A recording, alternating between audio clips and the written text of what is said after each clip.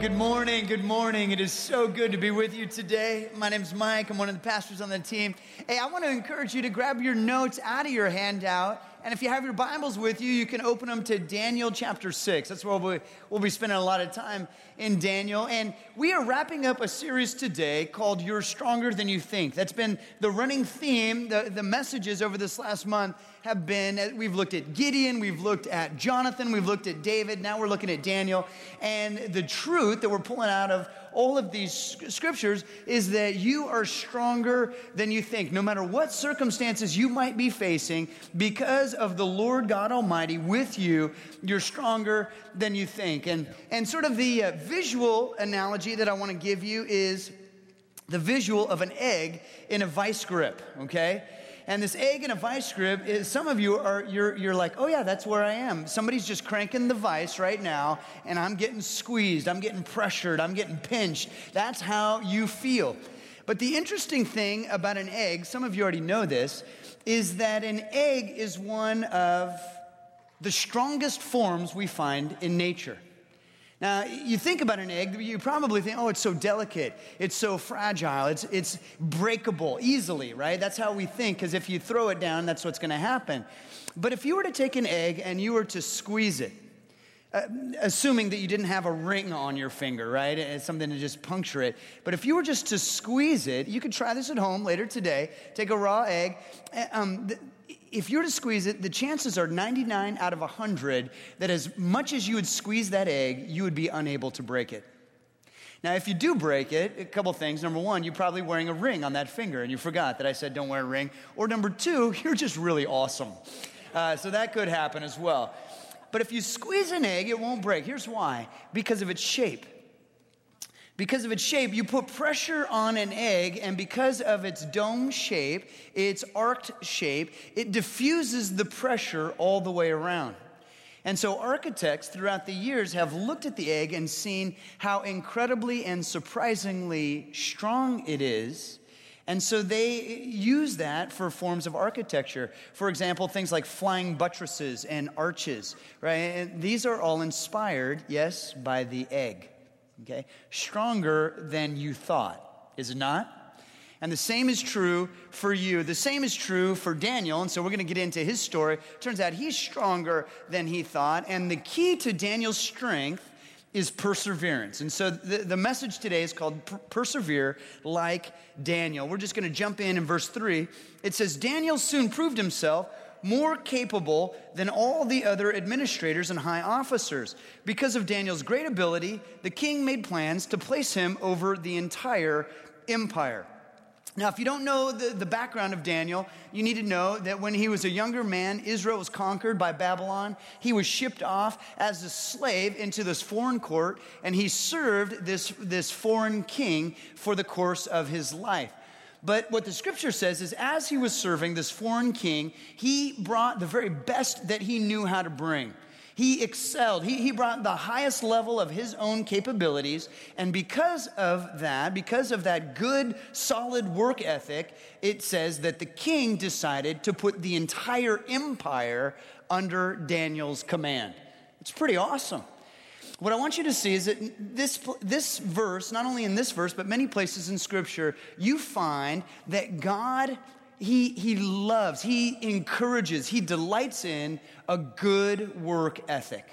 Right? The Bible talks about this, that when we come to work, we're to work as if we're working for God Himself. That we're to bring the very best we know how to bring. We're to bring our excellence. We're to work and to operate at the highest level of our capacity and to seek how we can increase that capacity. In fact, another place in Scripture, in Proverbs, it says, do you see a man who excels in his work? He will stand before kings. He will not stand before unknown men. What this means is just one more example of the scriptures saying that the Lord recognizes and values a great work ethic and productivity. And this is true for all sorts of fields.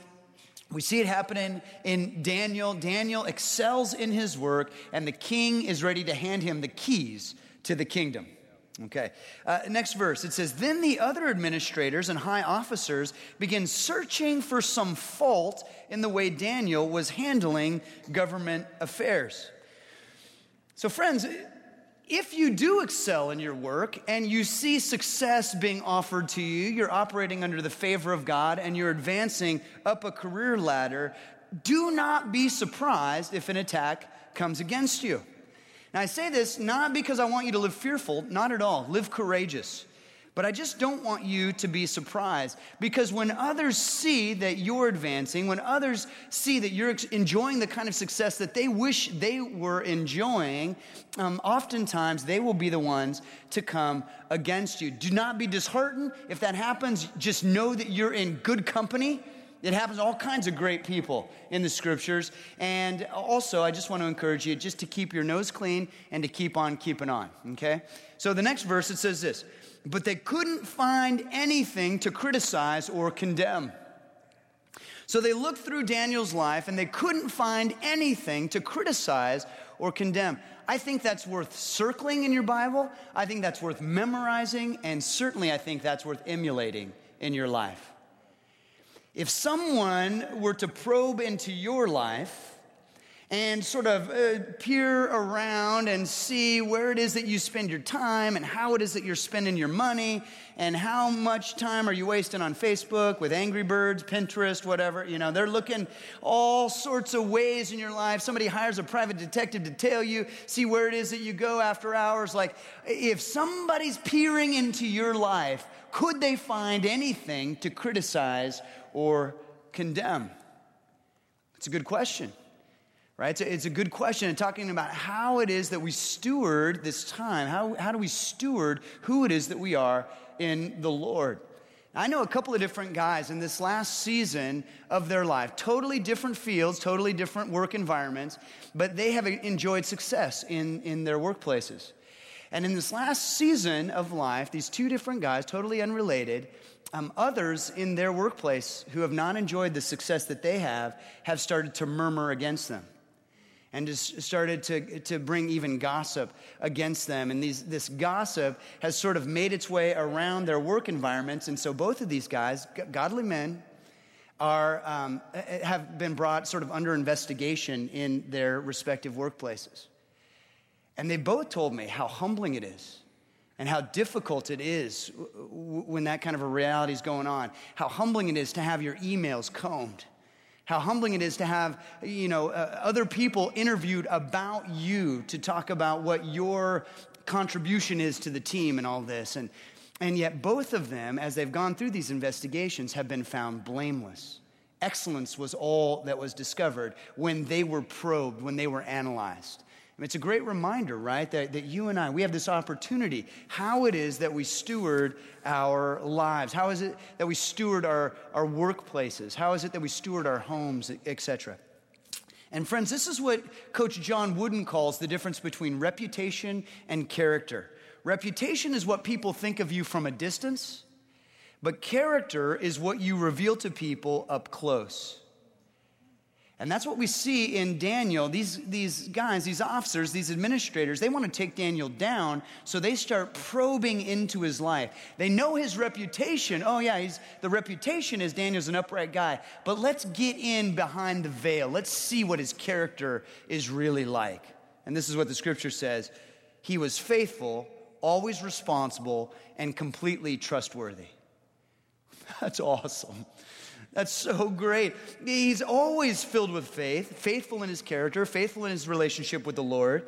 He's always responsible to the tasks that are entrusted to him, and he's trustworthy to the king. This had to be a bite to the other administrators and officers who are trying to take him down. They probe into his life, they do the investigation, they come back, they go, you know what? The king's right to trust Daniel. He's really trustworthy. He's responsible. He's faithful.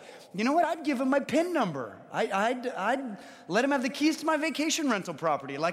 He's trustworthy. The king's right to give the empire over to Daniel. That's all they find. His character is impeccable. And so I just would issue that as sort of a personal challenge, right? Take a personal inventory.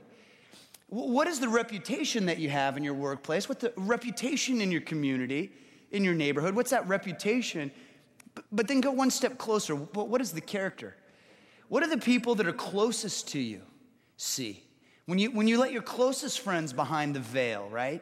When you let your spouse behind the veil, your kids maybe in your home, what is it that they see about you? What is it that they know about your character? And is it what you want them to know, or does something need to change? Right? So that is very, very personal, right? We say, oh, what is my character? Not just my reputation, but what's going on in here. So the guys look at every area of Daniel's life. They say, oh my gosh, if I were king, I'd be asking him to run the country too. And so this is what it says in verse 5. So they concluded, our only chance of finding grounds for accusing Daniel will be in connection with the rules of his religion. Okay. Now it's interesting because they knew that Daniel served the one true God. But the Bible doesn't say that they were experts in the rules of Daniel's religion. What were they experts in? In how Daniel was living his life. They had observed Daniel's habits, and they had seen that he was faithful and tenacious and persevering in the way that he worshiped God first and foremost. And so it was in that area that they were going to trip him up. And it's interesting, just kind of, again, let's make this reflexive in our own lives. I remember growing up, a speaker challenging me once with this question: if being a Jesus follower were illegal, would there be enough evidence in your life to convict you? It's a great question.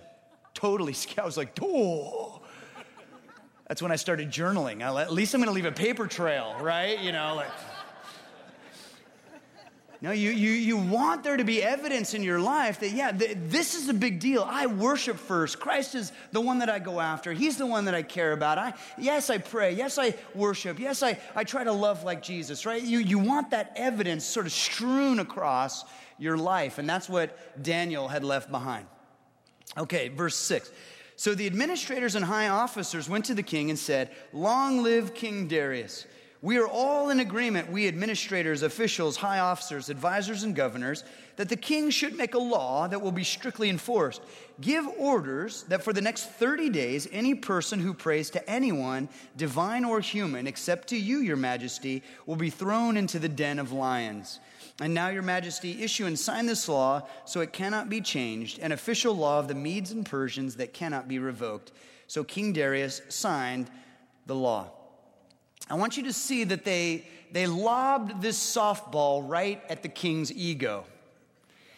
Just surrounded with a bunch of guys, right? All these different men of title, the nobility of his nation, and they're all just feeding his ego. Oh, you're so great, king. You're deity around here. If only there was some way that we could make sure everyone in the whole empire gives you the honor and the respect that you're due. Oh, wait a minute, there is a way. Let's make a law that the only person that anyone in the whole empire can pray to is you. That will just show how great you are. And the king's like, well, I am godlike, so okay, and he signs the thing, right? Even good kings can sign bad laws. That's what happens here. Verse 10, but when Daniel learned that the law had been signed, he organized a protest. No, it doesn't say that. When Daniel learned that the law had been signed, he ran away. No, it doesn't say that. When Daniel learned that the law had been signed, he went home and knelt down as usual in his upstairs room with its windows open toward Jerusalem. He prayed 3 times a day, just as he had always done. You could circle that phrase, giving thanks to his God. The 2 words in that verse that just jump right off the page at me are giving thanks. That on the day he realizes that his faith has become illegal, he's still offering praise and thanks to the Lord. But that just as he had always done, that's what I want to focus on for a few moments. Just as he had always done. This is the perseverance part. This is the steadfastness part.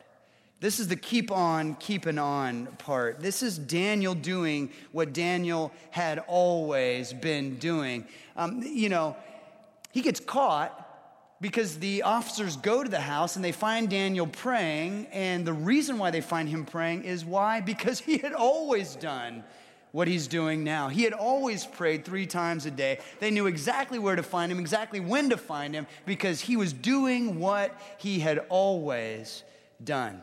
Question, how old is Daniel? Most scholars think that Daniel was in his 80s at this time.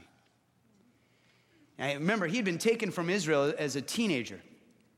He had lived his entire life in captivity, serving a foreign king, serving a foreign government who worshiped foreign gods. You can imagine that there was all kinds of time when Daniel was not very thrilled to be doing what he was doing. He certainly wasn't a fan of his government's keep captives forever law. And yet, we don't see any indication in Scripture that he ever gave the king anything but his best. We don't see any indication in Scripture that he ever stopped worshiping God first, that he stopped being faithful. He just kept on keeping on. Friends, I want you to see how powerful that is, day in and day out, whether he felt like praising God or didn't feel like praising God, whether the foreign king was making good decisions or bad decisions. Whatever was going on in Daniel's scenario, Daniel came and he gave God his worship and he gave the king his best, day in and day out. That's perseverance. I was recently reminded of a great baseball player named Cal Ripken Jr. His nickname was the Iron Man. And the Iron Man as in the race, the Iron Man, because of his longevity. And he played for 20 years for one team, the Baltimore Orioles, 19-time All-Star. You can see the stats on the screen behind me here.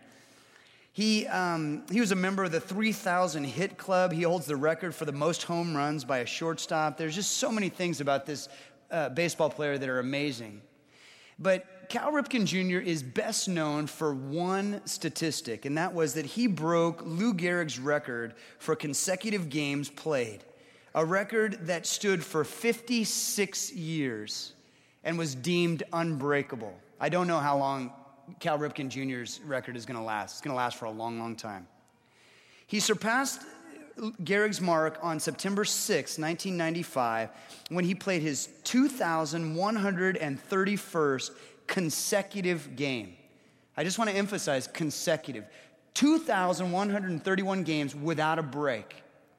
And on that day, how Major League Baseball works is at the seventh inning stretch, a game is recorded as official. And so at the seventh inning stretch of that game, everyone knew that he had broken Lou Gehrig's record, and the standing ovation began. And Cal Ripken came out, and he waved his cap to the crowd, and the standing ovation continued. And a minute or so later, he came out, waved his cap again. Everyone's going nuts, and that happened 4 times. 7 minutes later, the standing ovation is at a peak. And so his teammates kind of force him out of the dugout. He's a shy, unassuming, very humble player. And they kind of force him out. They encourage him to take a victory lap around the field. And so he starts jogging around the field. And he's shaking hands with the fans, with the umps on the field, the ball boy. All the pitchers come out from both teams. As he comes around to the other dugout, the entire other dugout clears. They all shake his hand. They all applaud him. Everyone's going nuts. The standing ovation lasts for 22 minutes. Now, friends, let's be honest. Baseball is a boring sport.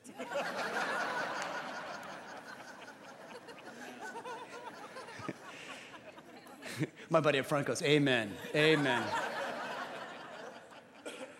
But I want to tell you, if you get misty about sports moments, you can YouTube that and it'll tear you up. Think about this, 2,131 games. You know, Cal Ripken played with the flu. He played with colds. He played with sinus infections. He played with hemorrhoids. He played with sore muscles. Cal Ripken showed up at the clubhouse when he felt like playing baseball and when he didn't feel like playing baseball. He came day in and day out. He always gave his best. Some games were better and some games weren't so good. But he kept on keeping on. Now, you know, the thing about perseverance, it's like a superpower that nobody sees. It's a superpower that each and every one of us can have, but it is so rare because not many of us want it. And the reason why that moment, that 22-minute ovation is powerful is because finally the whole world is applauding Cal Ripken Jr. for his sheer stick-to-itness. And that's what we see in Daniel's life. He just stuck to it.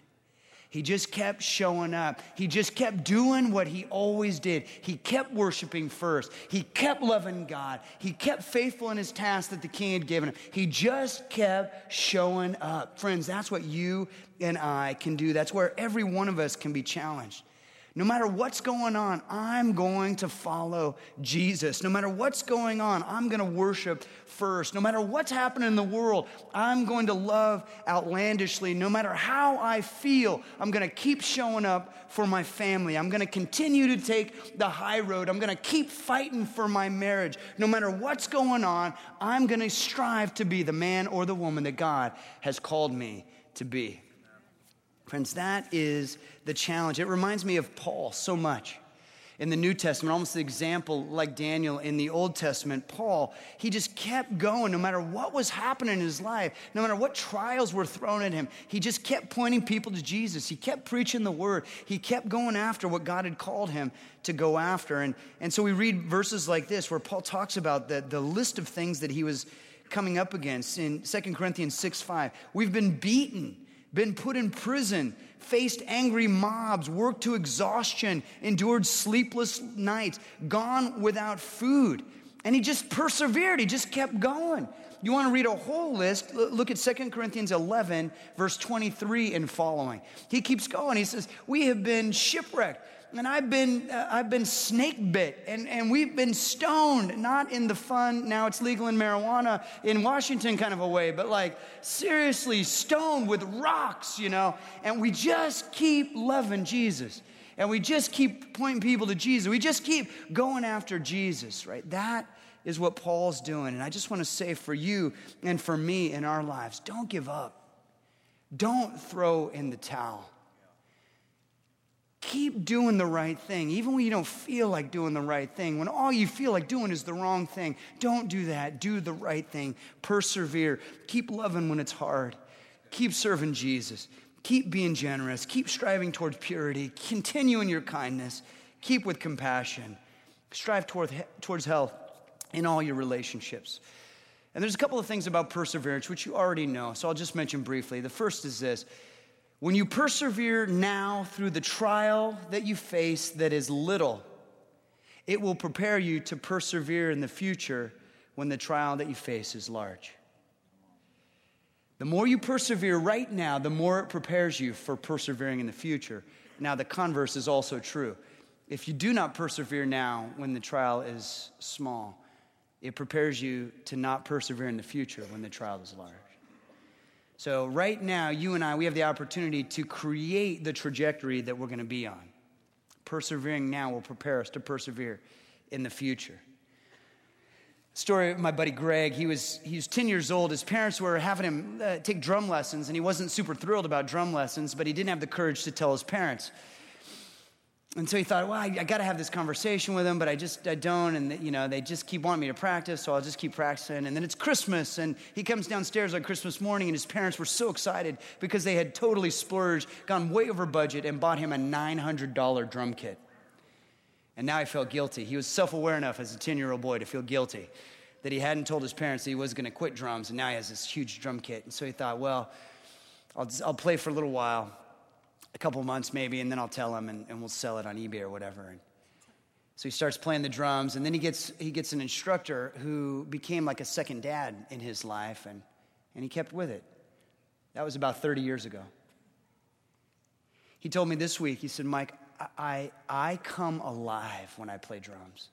He's been in a band for most of his life. He does studio work. He leads worship. He said, I love to drum. I feel like God shows me his delight when I'm at the drum kit. I just want to say this. It's so funny to me because he felt like giving it up, but instead he kept it up, and it became a true delight in his life.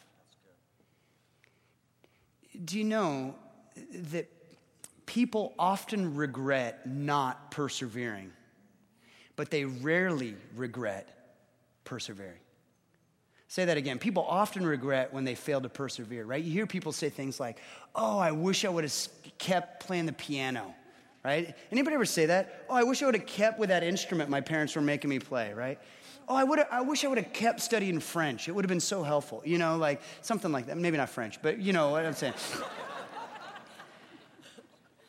You see what I mean? People regret. They'll say things like, oh, I was good at that when I was young, but I quit. And now I'm not. I used to be a black belt, and now, I can't even catch a fly with chopsticks, right?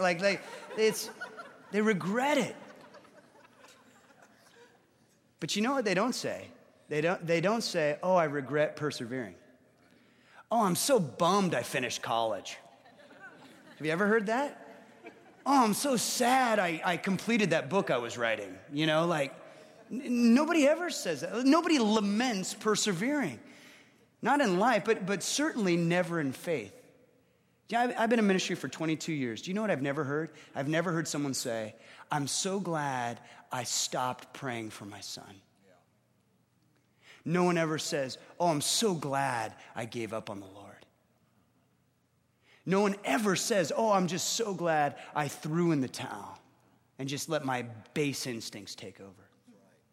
No one. Why? Because we are made to persevere. And when we persevere, it connects us to the Lord's prosperity. We're able to prosper as we persevere. That's what we're going to see in Daniel's life. I just want to challenge you, right? What is it? What's that thing in your life that you're tempted to give up, that you're tempted to walk away from, but God wants you to persevere through? Let's keep going. It says, then the officials went together to Daniel's house and found him praying and asked for God's help. So they went straight to the king and reminded him about his law. Did you not sign a law that for the next 30 days, any person who prays to anyone, divine or human, except to you, your majesty, will be thrown into the den of lions? Yes, the king replied, that decision stands. It is an official law of the Medes and Persians that cannot be revoked. The king's got to be thinking, it's so funny that you asked me if I remember that law because you wrote that law for me, remember? And then you held the scroll when I signed it. Do you remember that? And that was yesterday. So I do remember that law. And then they told the king, that man Daniel, one of the captives from Judah, is ignoring you and your law. He still prays to his God 3 times a day.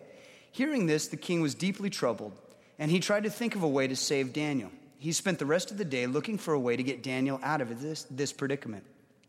In the evening, the men went together to the king and said, Your Majesty, you know that according to the law of the Medes and the Persians, no law that the king signs can be changed. So at last the king gave orders for Daniel to be arrested and thrown into the den of lions. The king said to him, May your God, whom you serve so faithfully, rescue you. A stone was brought and placed over the mouth of the den. The king sealed the stone with his own royal seal and the seals of his nobles so that no one could rescue Daniel. Then the king returned to his palace and spent the night fasting. He refused his usual entertainment and couldn't sleep at all that night. Very early the next morning, the king got up and hurried out to the lion's den. When he got there, he called out in anguish, Daniel, servant of the living God, was your God, whom you serve so faithfully, able to rescue you from the lions? Now I want you to see from this how God is already at work in that king's life. Do you see this? He absolutely realizes that he's been betrayed by his officers. He totally understands that by his own hand, he has persecuted the one most trustworthy, most honest, most responsible servant he's ever had. The one that he wanted to give the keys to the kingdom to, he's now been betrayed by his officers to throw into a lion's den, and he feels helpless to do anything about it. So all night, all day, he's in anguish, wrestling with the law. All night, he's in anguish, wrestling with sleeplessness. He's the one who runs down to the lion's den first thing in the morning, rips off the seal, removes the stone, and yells, Daniel, was your God able to rescue you? And Daniel replies. He says, Daniel answered, Long live the king. My God sent his angel to shut the lion's mouth so that they would not hurt me, for I have been found innocent in his sight. And I have not wronged you, your majesty, right? He says, I serve the Lord faithfully, and it was he who shut the mouths of the lions. But king, I am also innocent in your sight as well. The king was overjoyed and ordered that Daniel be lifted from the den. Not a scratch was found on him, for he had trusted in his God. Now, friends, every time I read the scripture, I always try to, just prayerfully, I try to see, God, what is it that you want us to apply in our lives from this passage? Where is the application? How can I take this and make it apply to our lives as a family of God here in Redmond, Washington? Certainly we see that in this scenario, God shut the lion's mouth and Daniel was unharmed. So I know that there is a literal application as well, but I hope that it's not only a literal application. Because if it's only a literal application, in other words, the next time you're thrown into a lion's den and you've been innocent, those lions will not harm you because God will shut their mouths when you're in their den. That's not very applicable to our lives because there are no dens of lions around. You know what I'm saying? Maybe if you're a zoo worker, and I don't know. But you see what I'm saying? It's hard to get a literal application out of this. But I believe that the Bible gives us insight that it's actually much more deeper, more universal. In fact, in Psalm 91, there's a passage many of you are familiar with. It talks about lions and serpents. It says, "You shall tread upon the lion and the cobra, the young lion and the serpent you shall trample underfoot." And again, I can talk about literal examples of this happening in the scripture. Obviously, Daniel survives the lion's den. Paul survives a poisonous snake bite. But I would say that to say that the literal application is the only application really limits Scripture. That God actually has a much deeper and personal application for each of us, and that's this. That when you are a follower of the Most High God, when you have accepted the Lord Jesus Christ into your life and you walk under His protection and the favor of His grace, you need to understand that there is a lion and there is a viper that will come against you. Right? When the enemy of God first shows up on the scene, he appears as a what? As a serpent. In the New Testament, it says that there is the enemy, he is like a roaring lion, seeking whom he may devour. See, these are symbols of the enemy of God and the enemy of your soul as well. And he is coming against us. All along this series, we've talked about how the enemy comes against us. He comes against us like a giant, and then David faces the giant. He comes against us like an enemy army, and Jonathan and Gideon face the enemy army. He comes against us like a lion's den, seeking to devour us.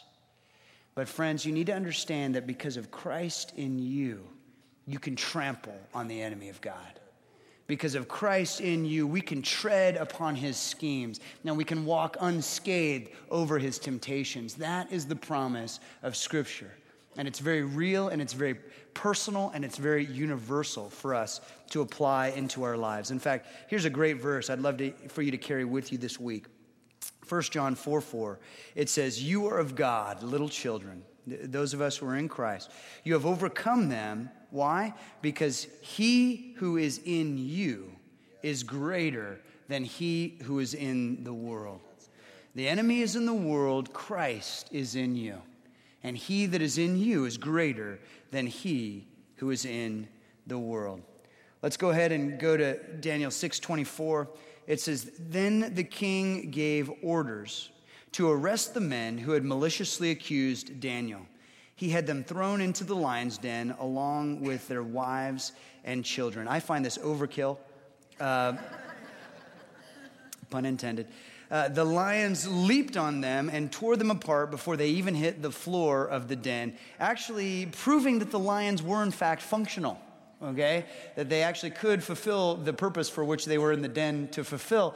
And I think they might have been a little extra hungry now because they had spent all night with Daniel, not able to feast. And here they have a sort of a royal, Daniel 6:25. It says, "Then King Darius sent this message to the people of every race and nation and language throughout the world." Who did he miss? Not too many. Every race, every nation, every language throughout the world. "Peace and prosperity to you. I decree that everyone throughout my kingdom should tremble with fear before the God of Daniel. For he is the living God and will endure forever. His kingdom will never be destroyed, and his rule will never end. These are true statements, by the way. He rescues and saves his people. He performs miraculous signs and wonders in the heavens and on earth. He has rescued Daniel from the power of the lions. And friends, by implication, we realize he rescues us as well. Now, I want you to see how powerful this is, that a pagan god, or a pagan king, rather, who serves pagan gods and foreign gods, has now humbled himself. The man who was pretending to be a god a couple of days ago is now saying everyone needs to bow the knee to the one true God. And you see the impact of Daniel's perseverance, not only on this king, but now on his kingdom. You don't know the implications of your faithfulness. You never will, probably, not in this lifetime. You don't know who else is watching you. You don't know where it is that God wants the dominoes to fall. We just don't have the wisdom to see. But you need to understand that your perseverance matters. Your faithfulness, God sees. And God wants to use that not only to impact a life, but to impact many. And that's what's happening in Daniel's life. We finish it with this verse. It says, so Daniel prospered. You might want to circle that word. Daniel prospered during the reign of Darius and the reign of Cyrus the Persian. This idea of prospering, prosperity, it's an interesting concept, and it's somewhat controversial. Many different people have many different takes on this. Pastors, teachers, theologians, a lot of different things said about this idea of prosperity. So I want to ask you a question, and you just sort of let it sit. Does God desire his children to prosper? Is God a good God? Is he a gracious and loving Father that he desires his children to prosper? And I think that kind of question, you search the scriptures, you just realize that is his heart for his children. Absolutely. He loves us. He desires us to prosper. But it really does depend on how you define prosperity. Because if you define it as, that means that he doesn't allow anything bad to happen to us at any time, never, then I don't think you can define it that way. And if you mean that only good things will happen to you always, well, I don't think that's what prosperity means either. I think what prosperity means is no matter what is happening in your life, when you persevere, there is a prosperity that comes so that even if you happen to get thrown into a den of lions, you can prosper even there. That he loves you and he will never leave you. He will never forsake you. And he who is within you is greater than he who is within the world. And no matter what the circumstance, no matter what the situation, you can prosper. With him, you are stronger than you think. And again, we go back to Paul. I keep going, Daniel in the Old Testament, Paul in the New Testament, because Paul learned how to prosper. He learned how to persevere, and with his perseverance, the Lord linked prosperity. And so we see this in Philippians 4:12. Paul says, I know how to be brought low, and I know how to abound. In any and every circumstance, I have learned the secret of facing plenty and hunger, abundance and need. I can do all things through him who strengthens me. All things. He learned how to abound. He learned how to be brought low. That means great things are happening. That means difficult things are happening. That means I'm on top of the world and everybody loves me. That means the whole city's picked up rocks. They want to throw them at my head, right? He learned how to prosper no matter what was happening in his life. And that, friends, is the prosperity that we see with God for his children. This is why I can say without any hesitation whatsoever, friends, you are stronger than you think. I don't know what you're facing this week. I don't know what it is that's happened. I don't know what people are saying about you. I don't know where the difficulty is, what the trial looks like in your life. You know what all these things are. And so I simply ask today that what you would do is you would offer that situation to the Lord. Lord, this is my lion's den. This is where I feel like on my own I'm going to get ripped to shreds. And would you help me prosper even in the midst of this scenario as I persevere in you? Why don't we pray together right now? Jesus, I've mentioned that I don't know what each and every one of us are facing, but the reality is that you do. You know exactly what our circumstance is. You know what our wrestle match is. You know where our temptation is and our trial. You know where our difficulty is. You know where our scarcity is. You know where our mentality is sabotaging us. You know where our actions are tripping us up. And so, Lord Jesus, in all of these situations, whether it be with our finances or in our relationships, whether it be with loving a difficult person or thwarting laziness, trying to overcome this temptation to settle for mediocrity, Lord, whatever it is that we're facing in this day, we ask that you would help us, that you would pour your courage into us and show us that you're with us. And because you're with us, he who is within us is greater than he who is within the world. And so, Lord Jesus, we just claim this idea of we're going to prosper through this because, Lord Jesus, we're going to persevere. We choose to persevere in you. We choose to be faithful. We choose to keep showing up. We choose to keep loving. We choose to keep worshiping. And Jesus, we trust that you will be with us, that as we persevere, you will bring the prosperity. We pray this in Jesus' holy name. Amen.